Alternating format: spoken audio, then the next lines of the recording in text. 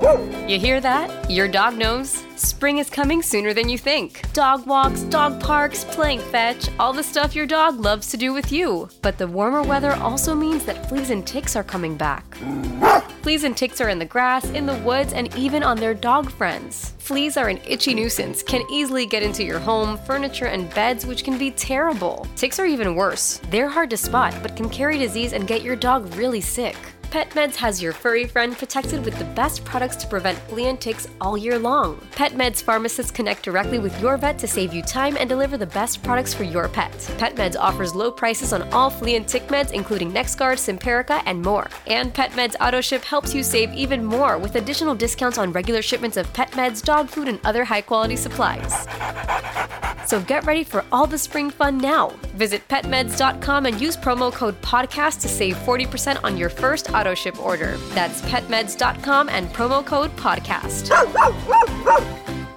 Introducing the two-way V4, where groundbreaking fuel cell technology meets fresh foam cushioning for the ultimate performance. With fuel cell, each step feels explosive, delivering unparalleled energy return. Paired with fresh foam, experience maximum comfort throughout the game. Its lightweight textile upper offers support and breathability without sacrificing agility. Whether you're hitting the clutch shot or locking down the opposition, the two-way V4 gives you the tools to play at a high level. Learn more and purchase the two-way for yourself at newbalance.com.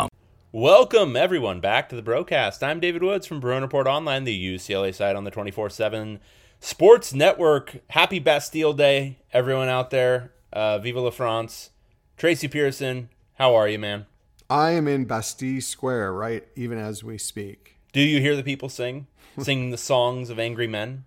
Actually, when I was 23, graduated from UCLA, went to Europe, I spent Bastille Day in Bastille Square. And look at you. Did you storm it? So much fun.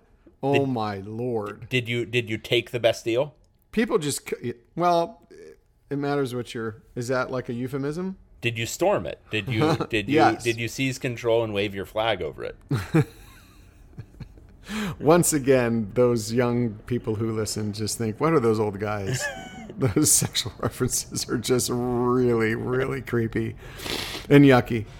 No, I did. Yeah. I planted my flag. As one does. As we do. We plant our yes, flags. It is, though. That's really fun to think about. Woohoo. Yeah. So this week, I think I want to seriously think about renaming Bruin Report Online. Instead of BRO, it's going to be FRO. It's either Fluidity Report Online or Futility Report Online. Either one. What do you think? I think we could maybe combine the two, like fluidity. Flutility? Flutility, I like Flutility. Thank you very much. Fluidity? Yeah, okay. All right. I think we got something there. Flutility. We've got a lot to discuss. Speaking of utility, which you included in your preamble for this story, we wanted to kind of go in depth a little bit because I had some thoughts. Tracy wrote a beautiful story. Two stories. Count Part them. 1, Part 2. It's a lot of work, dude. Count the words. Grading Chip Kelly. I would say the responses on the board were expansive, but I would say not necessarily as vitriolic as perhaps expected. And not, I have to say, guys, I'm very proud. That was easily one of the best responses to a potentially very inflammatory piece of content we did. And not only were you generally nice to me, even though I did delete 2 posts that were not nice, but that's low, for an average return. You guys were really nice to each other too. You actually discussed it civilly for the most part. Yeah. Very impressed with y'all. I mean, in my opinion, Tracy, I think part of the reason for that was that you went a little bit soft. Gonna say it. Gotta say it. Well, why are you giving it away? Why are you giving away my whole strategy here? Whatever. I mean, I think I wrote very accurately. Maybe then I padded the the grades a little. Yeah, I think and that seemed to work. So, Dave, next time I do that, no one's. Okay. Here we go. Let's restart this thing. Let's go through this. Let's not give away our trade secrets. That's not a trade secret. I'm just disagreeing. I just found one after 25 years of doing this, and you just blew it up. That's not true. That's not true. All right, let's go through these. So you ended up with like basically a C plus B minus average for Chip Kelly, which we will call, for lack of a better word, we will call that the David Woods college experience. Okay. So Chip Kelly is currently, according to you... just yours? How selfish are you? That's all of ours, I think. But okay, go ahead. Let's just name it after you. 2.47 after 4 years, 2.71 after 5 years. So I'm right there. Okay. Right in the wheelhouse. Woohoo. But do I feel like Chip Kelly is performing to the level of David Woods at UCLA from 2003 to 2008? That's a real question for me here. Yeah. So, all right, I was like a 2.9. So I beat both of you. Yeah, you're out of the league. It's because I was in that fifth year, and we're talking about padding. I padded my GPA with some easy classes in that last fifth year. But okay, go ahead. That was my idea, and that's how I brought it up from a 2.47 to a 2.71. Did it really matter? No. That was at the point when I thought I was going to try to go to law school because I'd done well in the LSAT. Oh well, I did a graduation check on you when you applied for your job at Bro. Yeah. And got your GPA. So it's really good you brought that up. Yeah. Otherwise, I would have missed the cut. Yeah. All right. Okay. All right. Well, Tracy graded on a variety of factors, 10 total. Wanted to go through them a little bit. So starting off, your first story, you started off with leadership. And your contention was how you project as an image of a leader to your players and coaching staff, but also internally and externally. Yeah, how that is projected to the fan community abroad, that sort of stuff. And you gave him a B, which I tend to agree with. I mean, I think he's compared to like a Rick Neuheisel type who maybe got like and you kind of graded this separately, but like kind of got the PR aspects of leadership, but basically none of the like organizational principles or anything that go with it.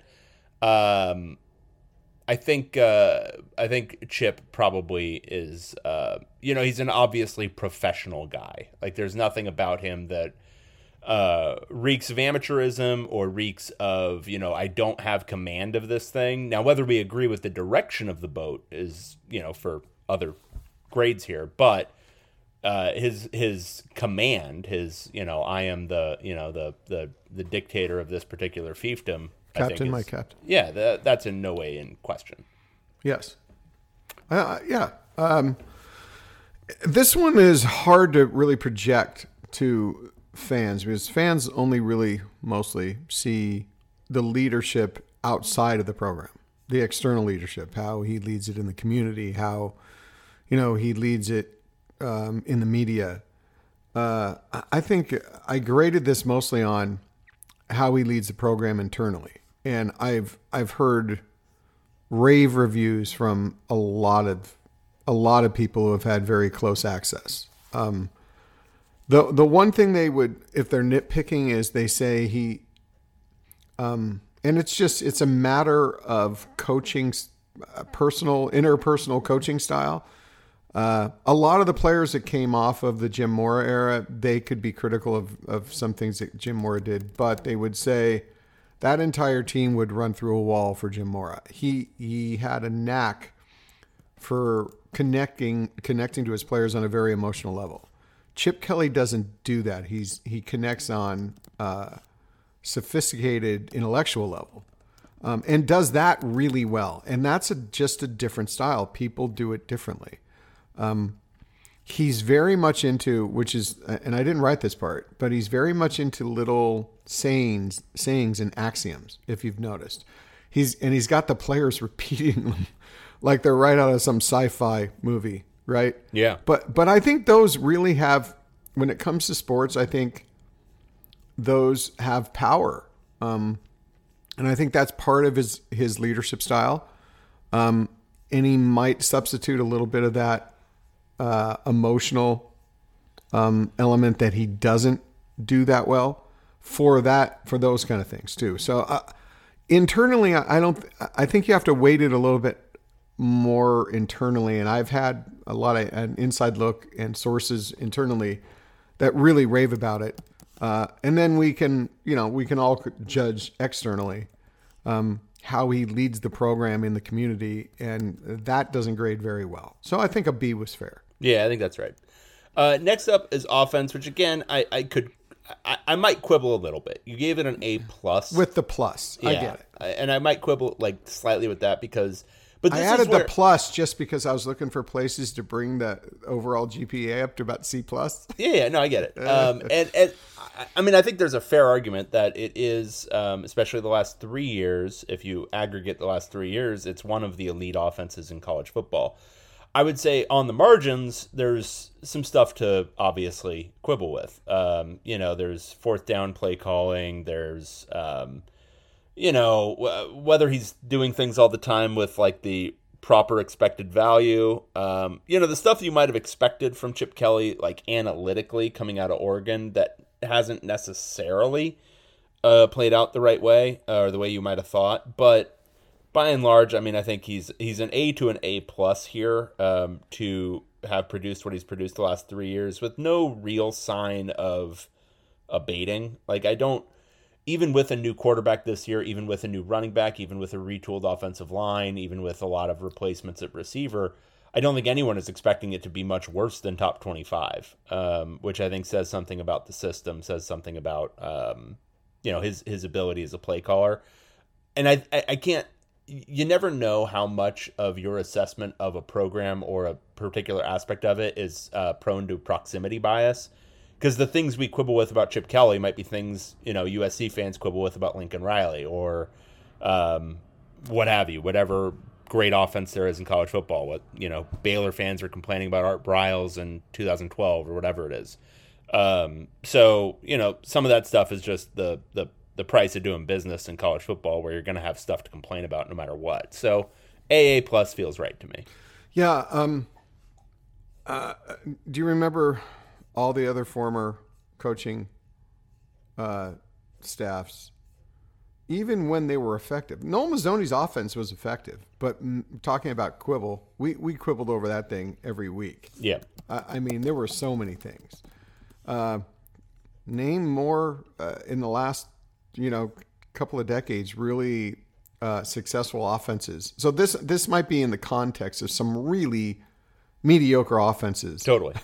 at UCLA. I think also too, and I wrote this, I think there's a lot of things Chip Kelly has done with what he conceived of what he could do at UCLA. And we can talk endlessly about his motivation for that. But if you're talking about designing a system, an offensive system that fits the types of players he thinks he could get at UCLA, he really nailed it here. You plug in a couple of stars at skill positions, and then you develop guys on the offensive line. And I would say the offensive line has overachieved with its talent level. And it's due to that system. So I think you also have to, it's just not his play calling as, game week preparation, but just the concept of the offense, and that it's in the era, remember, of spread offenses where people were throwing 50 times. He came back to college and decided, I'm still going to run the ball because that's still you can get an advantage by running the ball well. So just the concept of it gets an A too. Yeah, I'm with you on that. All right, next up you had defense, which I saw some initial disagreement with this, which is insane to me. You graded it an F properly. I mean, the only adjustment I might have made is adding a minus, which doesn't exist in most grading systems. Yeah. But the defense has been terrible every single year. The only time it showed even slight signs of life was that first year with Brian Norwood coming in. But before, after, it's been terrible. Under every single different, they had Jerry Azzinaro, then they had Brian Norwood more or less doing a lot of it, and then they had Bill McGovern, and it was bad every year. They had Clancy Pendergast doing the back half of the last year. But it's been bad, constantly bad. He hasn't done a good job hiring, whatever you want to call it. The management of the defense has been a huge anchor around the neck of this program. And, I think you nailed it. Well, that's the thing, too. It just isn't the performance on the field, which garners an F. Because those defenses have been bad. But like I think I kind of wrote, it's the significance of a bad defense in this program. If he had just put a decent defensive scheme that made the players, just play a little, at least up to their level collectively, and something that we would have graded a B, what would his program, what would the results have been? I mean, probably 1 win season in the last 2 years. If his defense, they got 9 last year. A good defense, 11 wins. They would have beaten Arizona and Pittsburgh. if his defense was consistently top 50, is that what you're saying? Yeah, let's just say conservatively let's say top 40. If he'd had a top 40 defense the last 3 years, they would have been competing for the playoff. Right. So that's the significance. We'd be talking about, how do you build a statue of Chip Kelly? Where do you build it? Where do you put it? They would just not how bad the defense is, but its significance in the program. Yeah, I mean they would have been the top program in the Pac-12 or pretty close to it. The defense, the offense, the last 2 years for everyone out there, it's been top 10-ish in most advanced stats metrics. So if you combine that with the top 40 defense, you're basically looking at like Lincoln Riley's Oklahoma teams, and his good Oklahoma teams. So. Yeah, it would be a very different deal if the defense could just get figured out. All right, here's one where this is where we part ways, Tracy. Results. Don't leave me, Dave. I won't leave you. You've given him a C. This, for me, is a D. And it's only a D and not an F because of the last 2 years. But he needs to show a lot more than 2 8 and 9 win seasons against the weakest schedules last year, the 9 win season against the weakest schedule in UCLA history for me to move him up to an average. Right now, his level of performance is significantly worse than Carl Durrell's. It's still pretty comparable to Rick Neuheisel. And it's much worse than Jim Mora. And while it's trending upward, last year, I think people really need to contextualize properly that last year was, until this coming season, the weakest schedule probably in modern UCLA history. To only go 9-3 in what was a culmination year, I mean, that's kind of average. And then you have to bake in the fact that they just ate it the first 2.5 years, 3 years, if you want to count the full COVID year. All that stuff matters. Like the stuff that every one of you out there, you put in the time watching those 2018 and 2019 seasons. They weren't very fun. That's probably putting it mildly. Those were Fs. Just because things are improving now doesn't mean that those go away.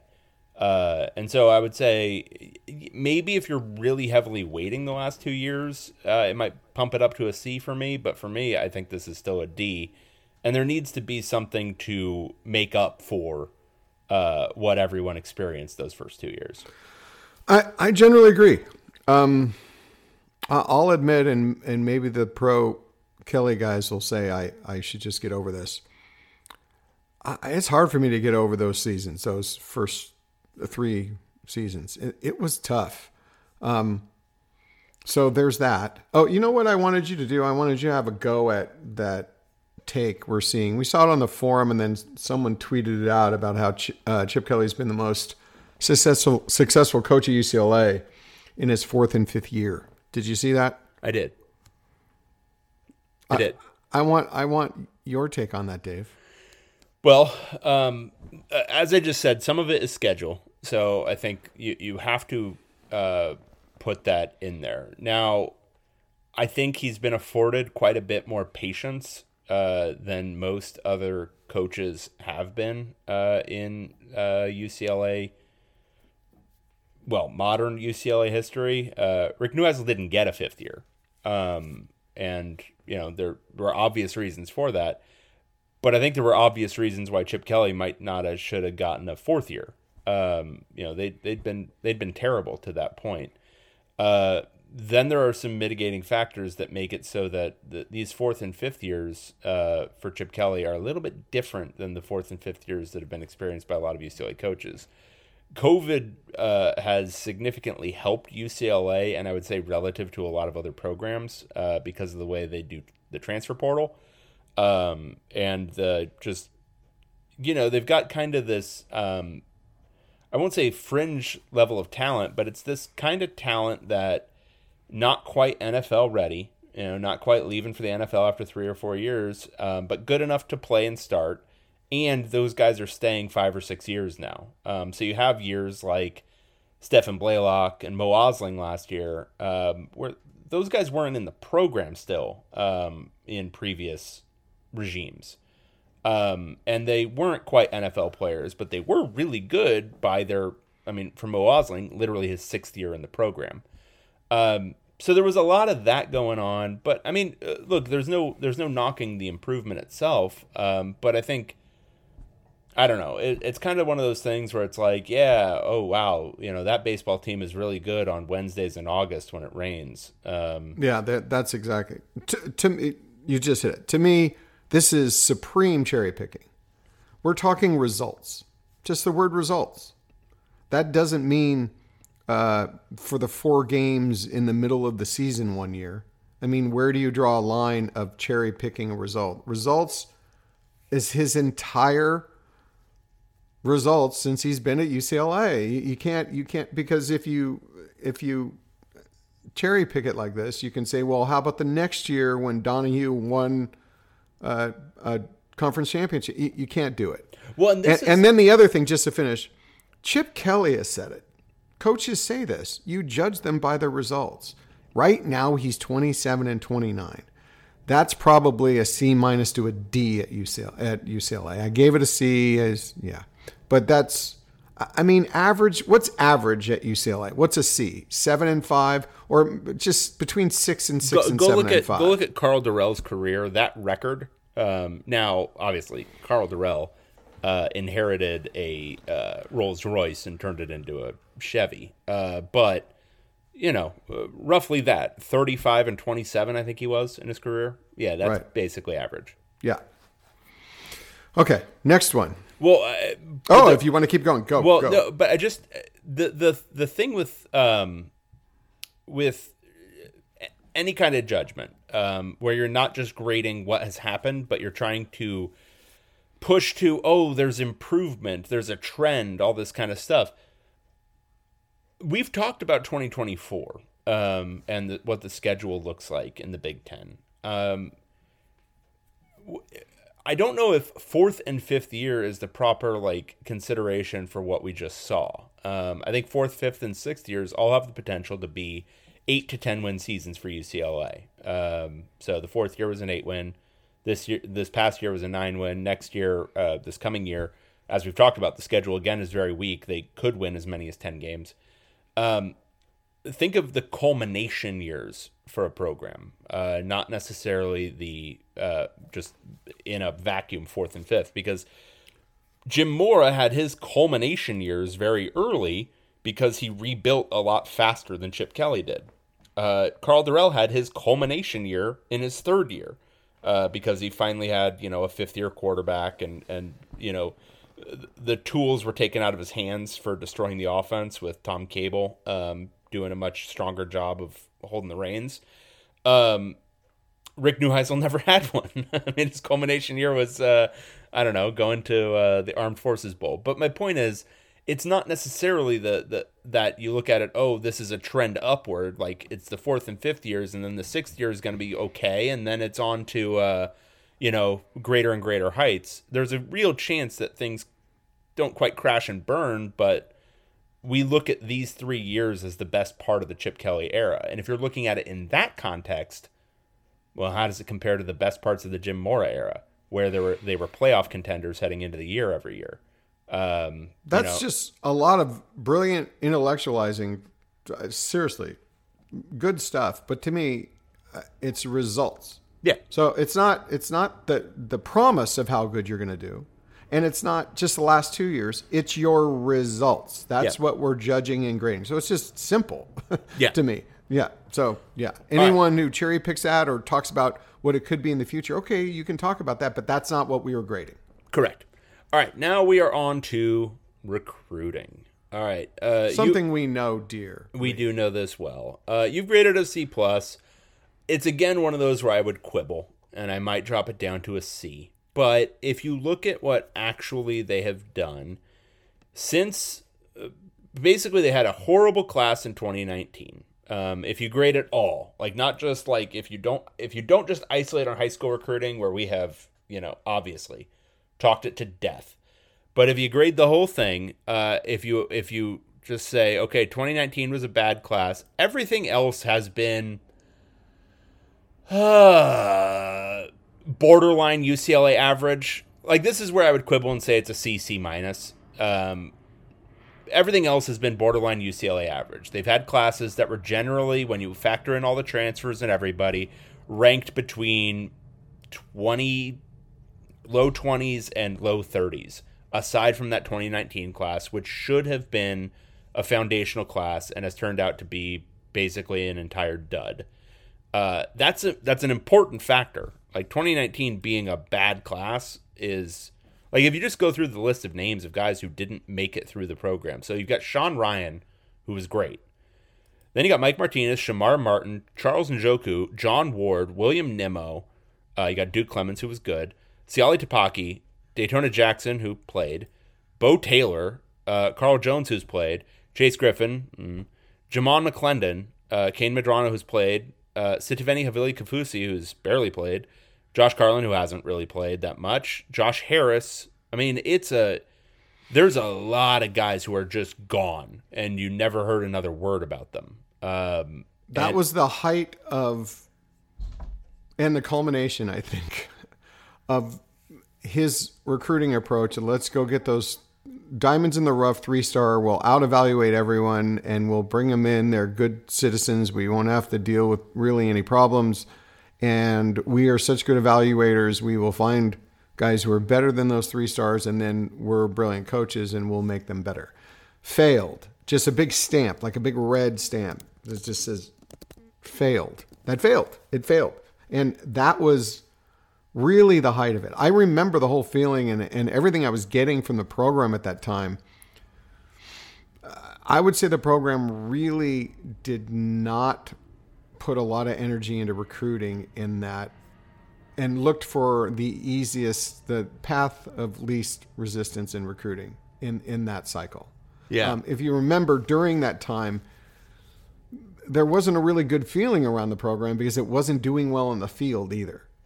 And if you're not a get after it recruiter and you're distracted by kind of an overall bad feeling that you're taking from how you're performing on the field, it's going to be reflected in your performance in recruiting. And that was that. Yep. Yeah. And you need those first 2 classes to build what you're going to do program wise. And like, this was just, I mean, it's just a pretty much a disaster. Like Noah Keeter, like that's, do you ever look at like classes from like 15 years ago and you're like, oh, that name? You shouldn't be doing that with a class from 4 years ago. But that's where I am. I'm like, oh, Noah Keeter. I barely remembered that was a person. He transferred out after a year. The whole idea was like stability within the program. You know, we're going to recruit good citizens who want to stick around. The reason I went to a C+ was obviously based mostly on transfer recruiting. Correct. But it's also about hits.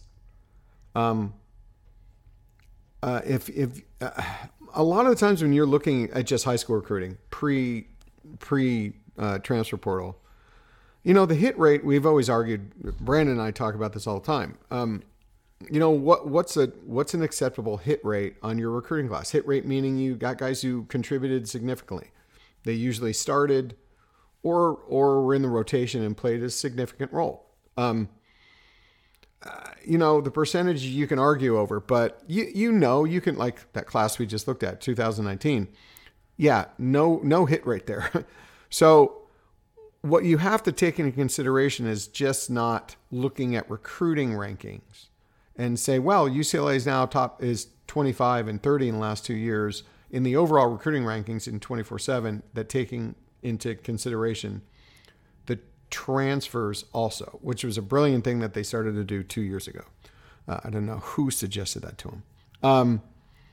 But it's also the hit rate for those transfers. Wow, the hit rate, if you really like what you just did, going through and listing the guys from 2019, go through and list and look at the transfers. Yeah. It's an amazing hit rate.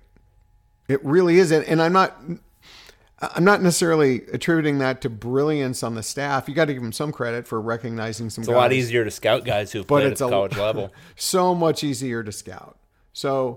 But the hit rate, what you want out of recruiting is you find some guy, you project him to be this guy, and he becomes that guy or better. So it's not just about recruiting rankings. It's also about that hit rate. And their hit rate has been exceedingly high with the transfer portal. Yeah, but that still comes, and this is, I think it builds on your point, but it still comes with a shockingly low hit rate with high school recruiting. Because you look at like 2021, and that was the class where they got Devin Apui, I'm never going to pronounce that name correctly, Jay Toia, Zach Charbonnet, Ali Cajo, Cam Johnson, Ethan Garbers, Cam Brown, and Jordan Jen-Markeith. So pretty good hit rate with that transfer class. Like borderline, every single one's been a hit. You could go either way on a couple of them, I guess. But then the high school class is Tia Savea, who transferred out after a year.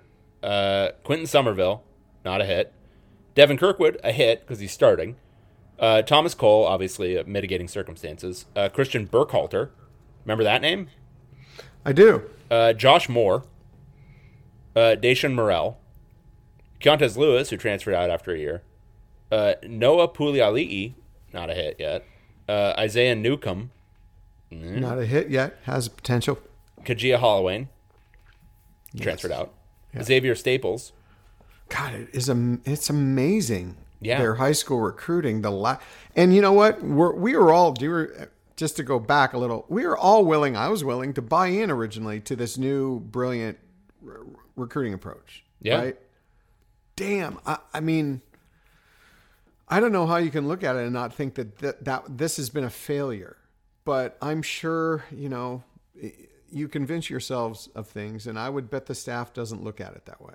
No. Well, in any case, that's enough on recruiting because we talk about that all the time. Well, we do talk about it all the time. But just to one more point in this puts some weight in this. That 8 and 9 win season, I mean, it's 3 and 4 win seasons without the transfer. Absolutely.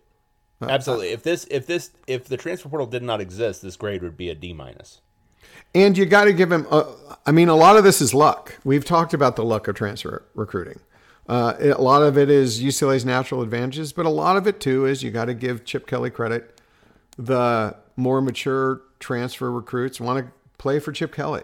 They also want to come to UCLA. But so give him some credit that he appeals to transfer recruits. There's been a really good point being made on the forum, and I want to reiterate it, and I have before. We're not even arguing when it comes to recruiting about the level of recruit as he's ranked in 24/7, or even as like I go out and see him and say, yeah, that guy's really good. Why doesn't UCLA go after him? It's the guys that on the high school level that they have designated as a target, getting out recruited for a lot of those guys. And we have heard it from the 24/7 recruiting experts. We heard it from from recruits themselves that sometimes they just didn't feel like UCLA was prioritizing them, or there wasn't a lot of energy being put in their recruitment compared to other programs that were putting a lot of energy into it. And that also, just not specifically recruit by recruit, but also, like I said, Chip Kelly has never, to my knowledge, if he has, there have been very few, but I don't remember when he's been out to a high school game during the season. That stuff resonates with recruits. He stopped taking the trip out to the Rose Bowl during official visits. There's just so many little things like that that I put under the category of just not trying as hard in recruiting for the targets, for the guys you've targeted, as other programs. Yeah. Okay. Selling a little or a lot?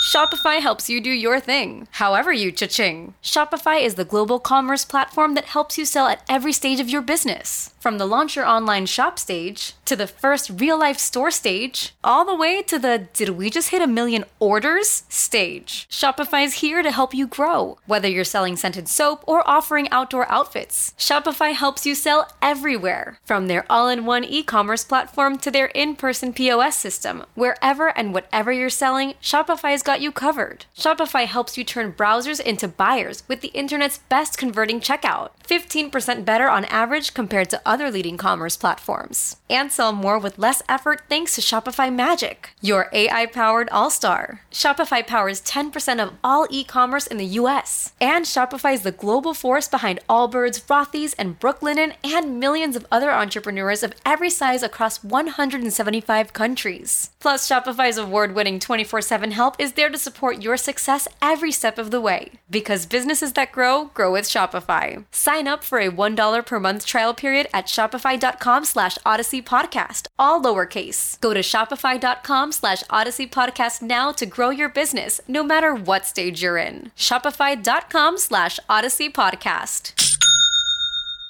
All right, moving on. This is from part 2. Donor relations, you gave a D. I don't really have any quibbles with that. I think there's been sporadic stuff that he's done when he specifically wants something. But I think for the most part, this is not something he enjoys doing. That would probably go under NIL, but just pure donor relations, from what I've heard, just unprecedented.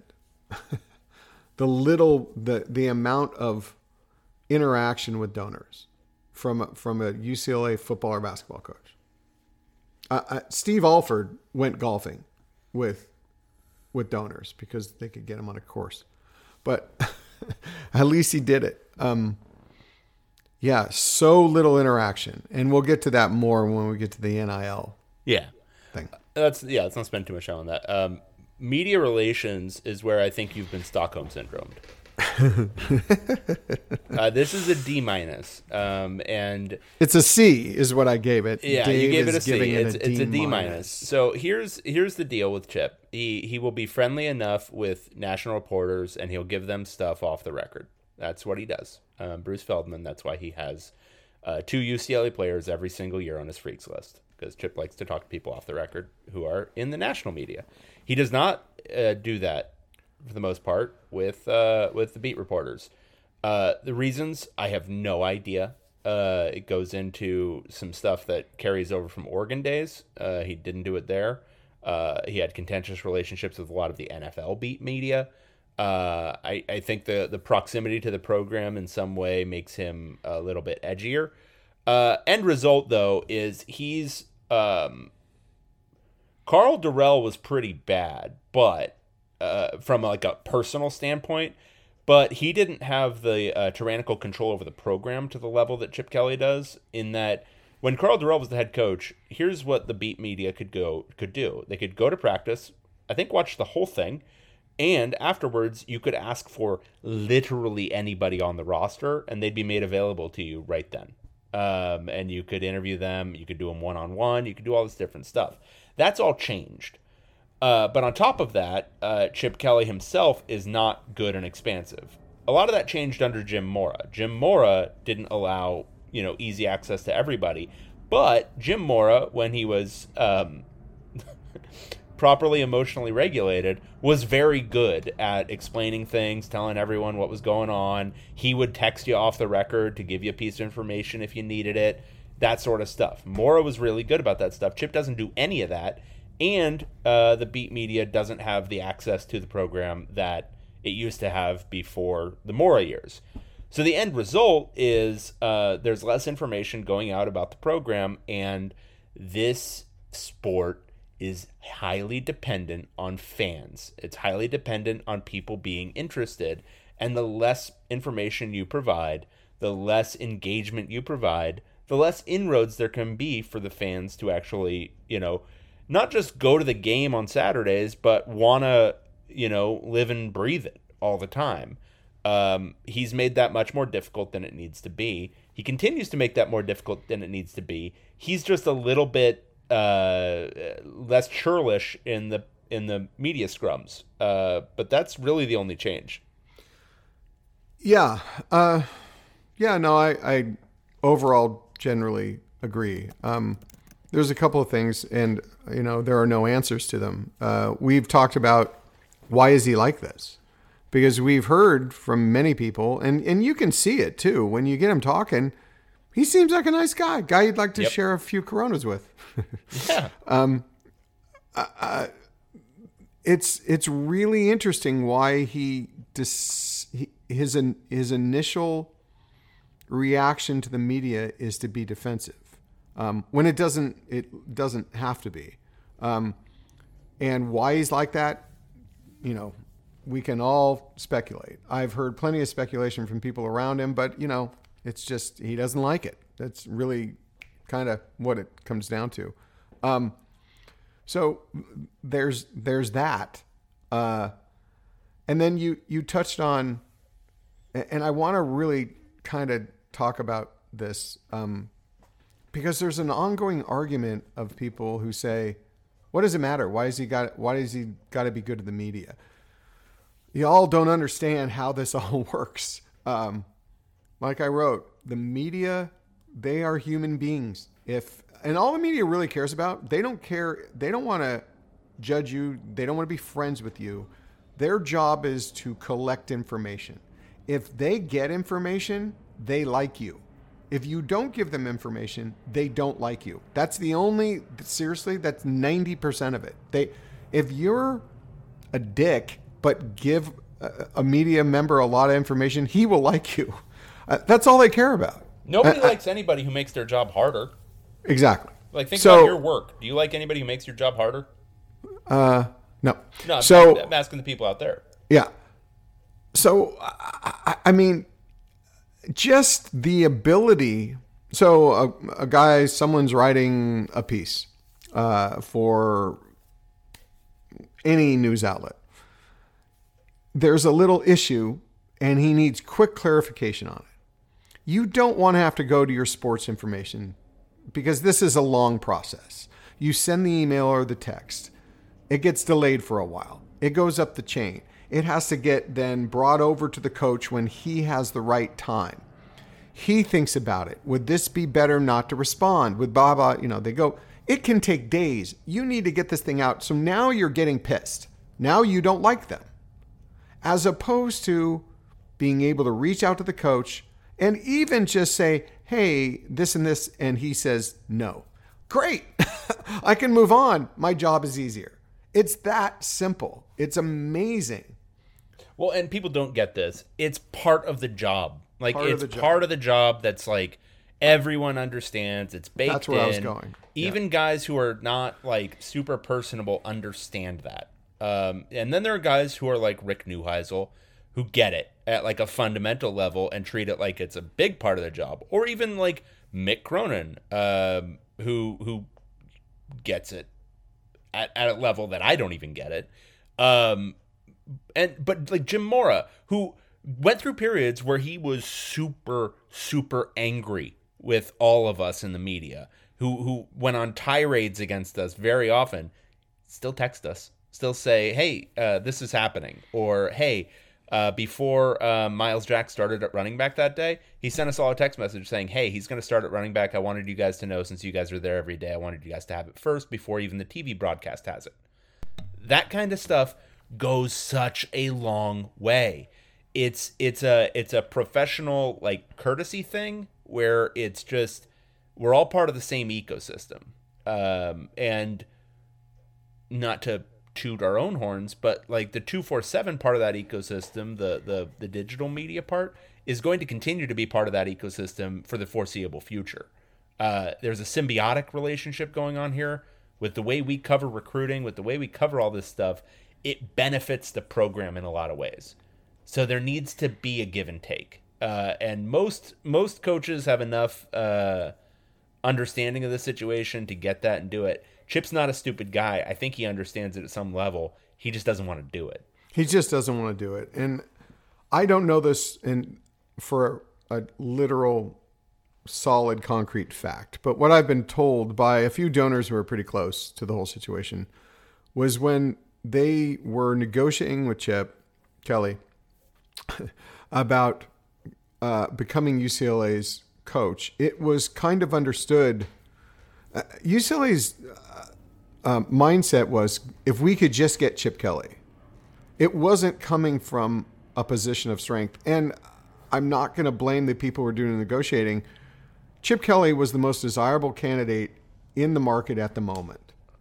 But they lost a lot of their, not their negotiating power, but they lost a lot of their managerial power over him once he arrived. Because I think it was kind of established he's going to do it his way. And even not only from the athletic department, but all the way up to the chancellor, pretty much. And it's hard for them to go. I think they should go back and say, hey, we were wrong. Sorry, but you need to do this. And so far, no one is doing that. You need to show up to this donor event. You need to get better with the media because it does matter. Yeah. Yeah.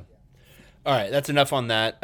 NIL promotion, kind of, for me, it dovetails with the donor relations, especially in the modern, like in the now times, like last couple years. But it's so different now because NIL is so critically important. So it's just, you've given a C+ here. Yeah. And I'll tell you, and that's based almost entirely Dante on Moore. The effort to get Dante Moore. I And not just Dante Moore, J. Michael Sturdivant, a few other guys that are going to be critical to this program. The prospect of getting Dante Moore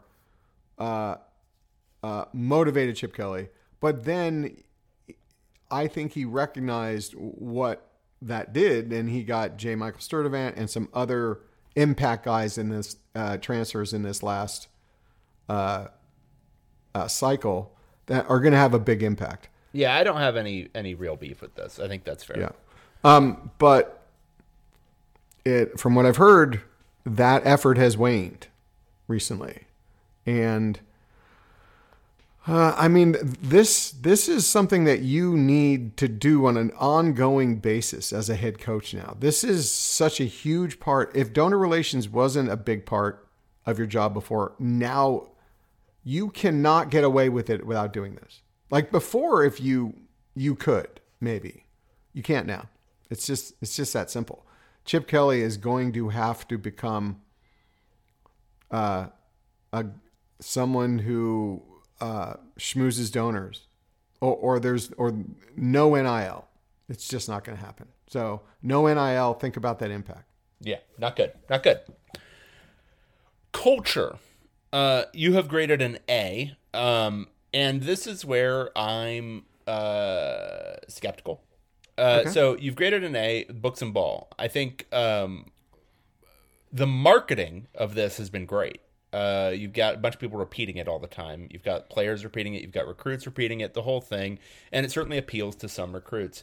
I think it is inherently limiting for UCLA to approach its recruitment for football or basketball, as inherently you have to have players who are high-minded at both. I think one of the best things any UCLA coach does is push back on the administration when it advocates for only taking high-minded academic kids. And I think that's an area where Chip Kelly has failed. But this kind of, it does, it kind of coheres with the recruiting aspect, which you have to be a source of friction against this, but it's a source of friction against. But you're arguing two things now. You're arguing books and ball as a recruiting tool. Hang on. Yeah. You have to be a source of friction against this idea. You can't embrace this idea. You have to be a source of friction against books and ball, because that is the inherent limiting factor at UCLA. It's not Stanford, so you can't actually do the Stanford thing. Stanford is right now doing the Stanford thing again. It went 2 or 3 years without doing the Stanford thing. Now it's back to doing the Stanford thing. They're recruiting at a high level because they're pitching this. UCLA, this is not the pitch.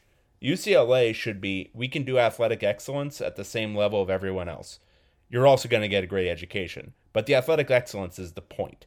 And this is inherently limiting. This is the pitch at Northwestern, not the pitch at UCLA. Right. So you're talking two different things. You're talking about the recruiting pitch. And I completely agree. Every time I hear books and ball as a recruiting pitch or as something you're putting out to the public as the image of the program, I cringe a little. Internally, pounding this into your player, because once they're in there, they're getting all the stuff of what... when you're a football player, you're spending 25 hours a week and you are immersed in it. You don't almost think about anything else. You are up at 5 a.m.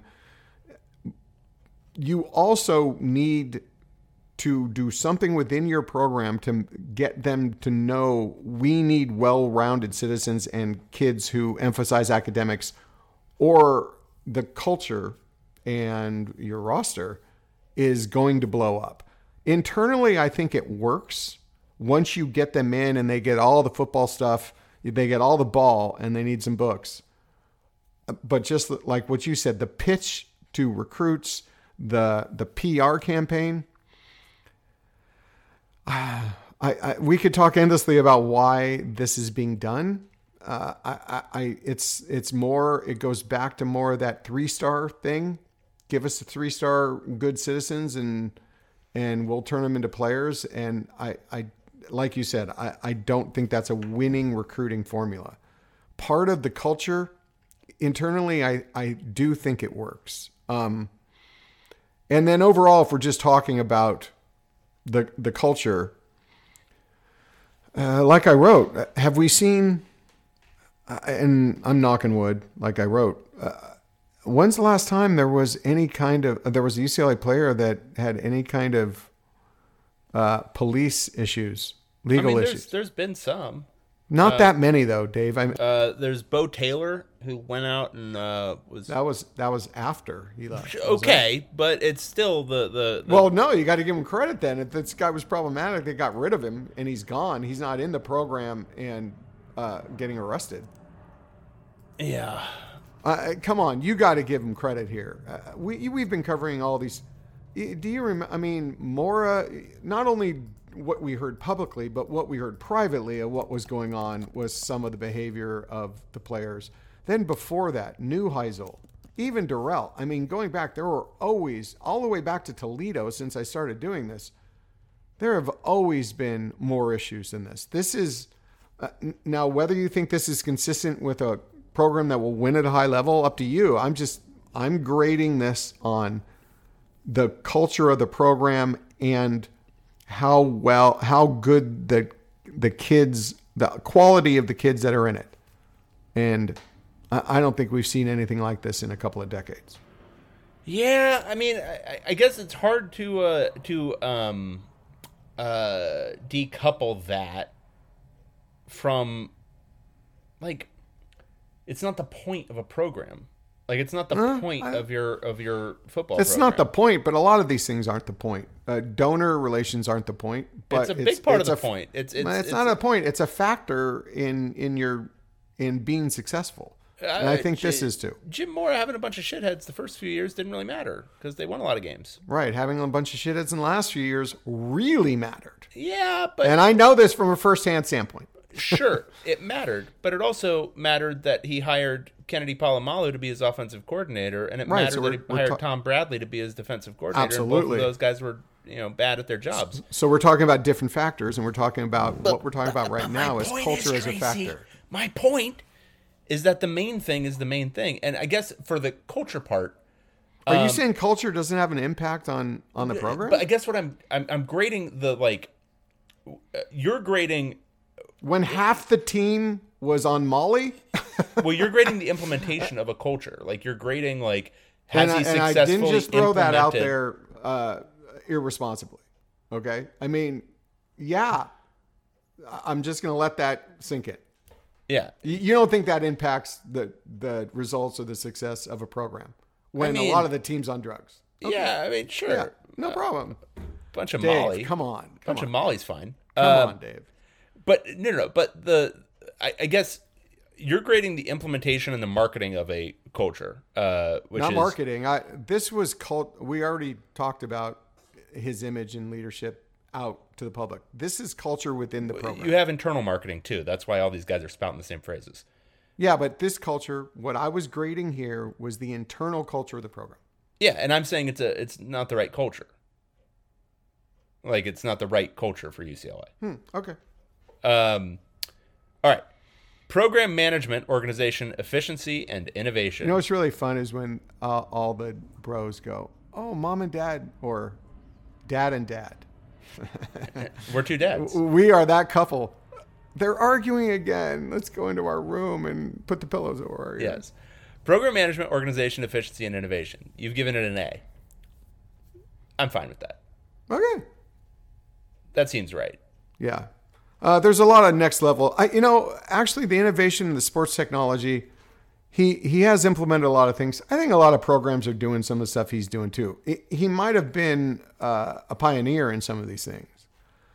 But from what I've heard of, within the athletic department is very happy with, we need this report, we need this, we need that, and boom, it's there. Or we need this analysis or this. The athletic department demands some things from the program. So there's that. But the program management and organization, from what I heard, is 100% next level.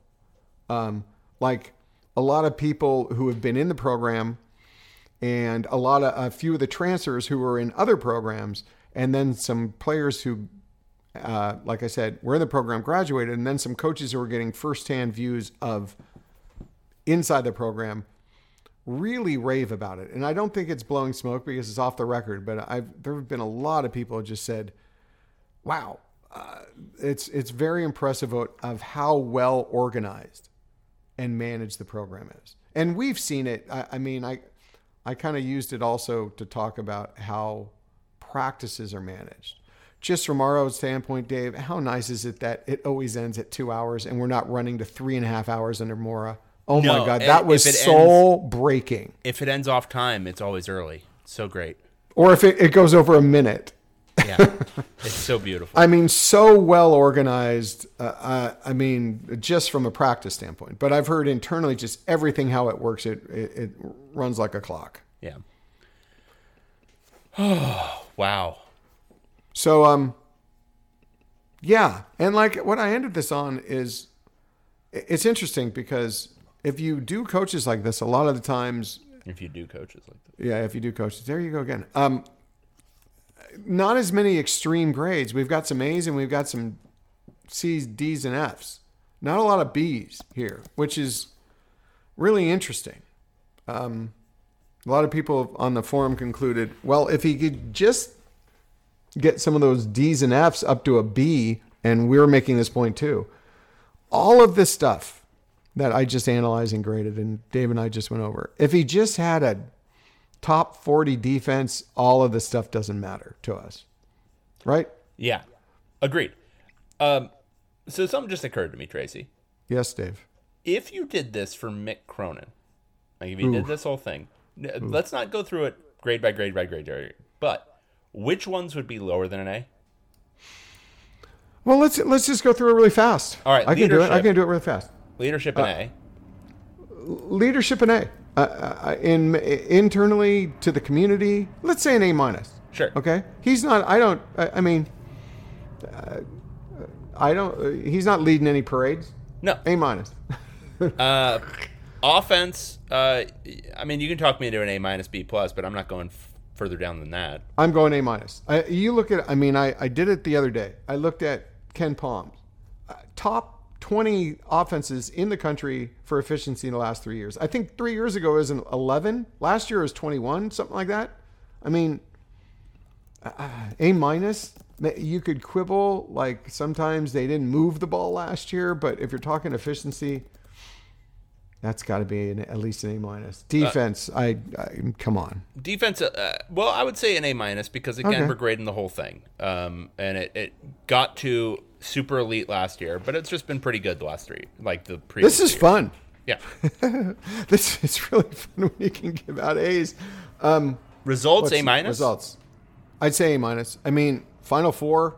Won the Pac-12 last year. Won the Pac-12, and that's in 4 years. I'd say a straight A if he had been to an Elite Eight instead of the 2 Sweet 16s. Yeah, contextualizing with injury, his ability to prevent injuries is an F. All right, he is not personally doing enough to strengthen their tendons. And then here's the thing too: if you could have said this about a UCLA football team, they were one of the top 3 teams in the country, and then they got beset by injuries and only were a top 15 team in the country. That's what happened with UCLA basketball. I mean, top 3 or 4 team by the end of the season, right? Yeah. I mean, overall, Ken Palm, I think 2 or 3. Yeah. At the end, yeah.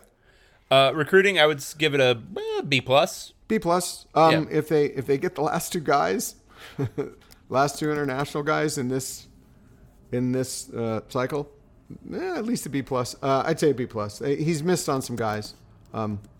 So B plus, yeah. Donor relations. A plus. It is a straight A, guys. I mean, if we're talking about the coach is going out golfing with donors, the coach is taking guys out to dinner, breakfast, coffee, lunch, drinks, dinner.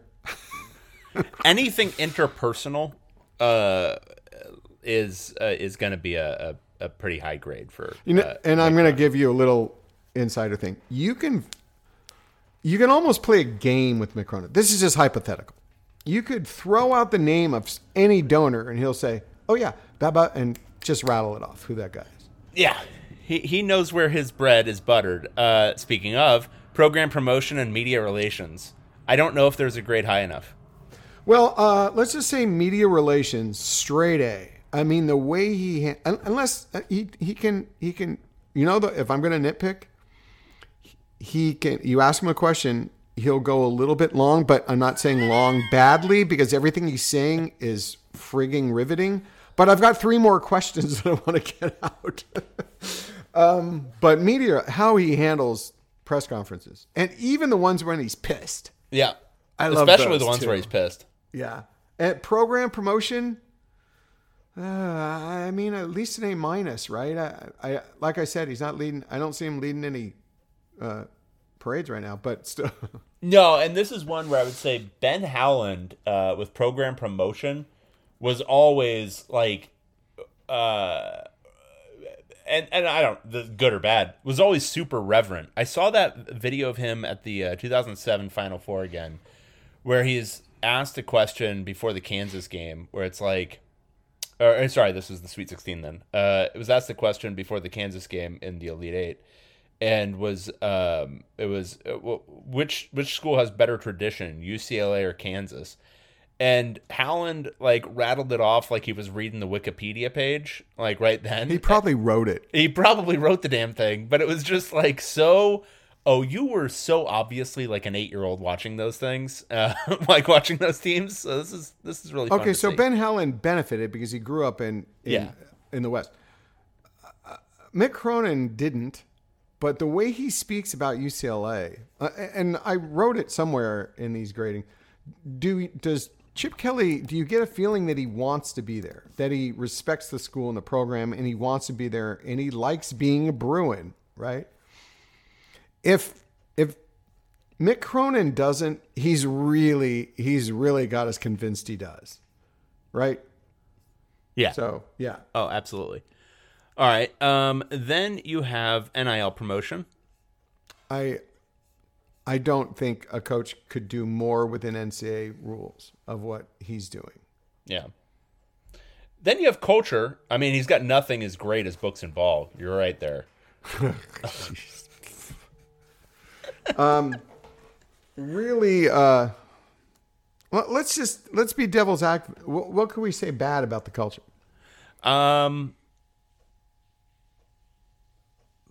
Dave, are you there, Dave? Well, so here's the thing: is that the same basic thing that you hear from football players? Oh, I know what I can. Where they all say the same thing. They all say books and ball, right? Yeah. Even the recruits say the same thing about Mick Cronin's program. If you don't play defense, you're not going to play. And this is much more the type of culture I think fits an athletic program at a school like UCLA, is something athletically focused. Because you already got the academics. Yeah, you had to get into the damn school, guys. Yeah. So their thing is, well, you're gonna play your ass off on defense, or you're not gonna play. And in as much as that's a culture, it's a very brutal culture. It's a very direct culture. It's a very forthright culture. But that's a culture. Yeah, that's what I would say. And I don't know. And I'm just throwing this out, and I don't know if it's right or wrong, but it's there. It's a definite type of culture, right? It's not for everyone, and it's perceived that way by recruits. So, on one hand, we've made the point that some high-level recruits won't come to UCLA because of how tough it is to be in Mick Cronin's program. But on the other hand, it's self-screening, because those guys wouldn't make it anyway. So, however you want to say, does that boost the grade or take away? Y'all can do that on your own. Yeah. You know what we didn't do though, really? I didn't do. I didn't grade Chip Kelly like for coaching hires. Yeah. Should have done that, maybe. Don't you think? Yeah, that's a big deal. What would you do for that, for Chip Kelly? That's a D minus. D minus. It's really bad. I guess because a lot of it goes into defense and defensive coordinator. Yeah, and as an arrow for 4 years. Yeah, that's really bad. Yeah, he has not been a great manager of any kind of defensive staff. I hate to be doing this like in the same breath, but Mick Cronin's staff hires have generally been good. Darren Savino brings a lot to the table in terms of big man coach, also the glue inside the program, and his dynamic with Mick Cronin. They've been doing it so long, they've got it down. So I would say also it would have to maybe go to you'd have to boost the grade. And we only knew him for such a short period, but Ivo Simovic, that hire. I mean, he was just flailing along at Loyola, Maryland, right? Yep. And you pluck him out of that. Oh, my biggest question for that hire is, how did no one else ever know this about Ivo? That's phenomenal to me. And you got to give Mick Cronin all the credit. And Coach Simovic has used this to parlay this into $1 million deal in the NBA, which is really phenomenal. But I'd say you got to give it at least a B+ for hires. Would you say? Yeah. Yeah. Yeah. Okay, Dave. Okay. Dave, there was something else you mentioned you threw out that you wanted to talk about. What was that? Media Day is next week. This is not... people cover it like it's an event. It's not really. It's just an opportunity to talk to some players and coaches. And get a free buffet. But it's next Friday in Vegas. Mike's going. I'm going. So we're gonna cover that. But that marks kind of the beginning of the ramp up. Have you checked the weather? Yeah, dude. What is it? 114. Dude, they're hitting an all-time high. I think on Sunday. It's gonna tie the all-time high of like 117. It's supposed to cool off a little bit towards the end of the week, but it's still going to be in the 110s. Oh, those days of being in Las Vegas in late July for all those basketball tournaments when, yeah, I mean, I remember on my rental car, it was 121 a couple of times. Nasty, man. I remember I was coming back, Greg Hicks and I were coming back from going out with a bunch of coaches, and the car, it was 1:01 in the morning, and the temperature was right next to it, and it was 101. Unacceptable. That's the kind of stuff like the when you get in your rental car or just your car, the seatbelt, the metal on the seatbelt, You can't touch it. literally first-degree burns if it touches your hand. Yeah. I'm excited. Yeah, that's fun. Beautiful. I'm so excited that you and Mike are going. It's going to be tremendous. Yes. Yeah. All right. Well, that's Okay. it. That's all we got. And who's going? What players? It's Latu, and Duke Clemens. Two And good representatives of the program. Yes, they will both be great. And Chip, they all talk literally the last people of the day, which if you've been to Las Vegas, it's not ideal. Not ideal for me. Why do they?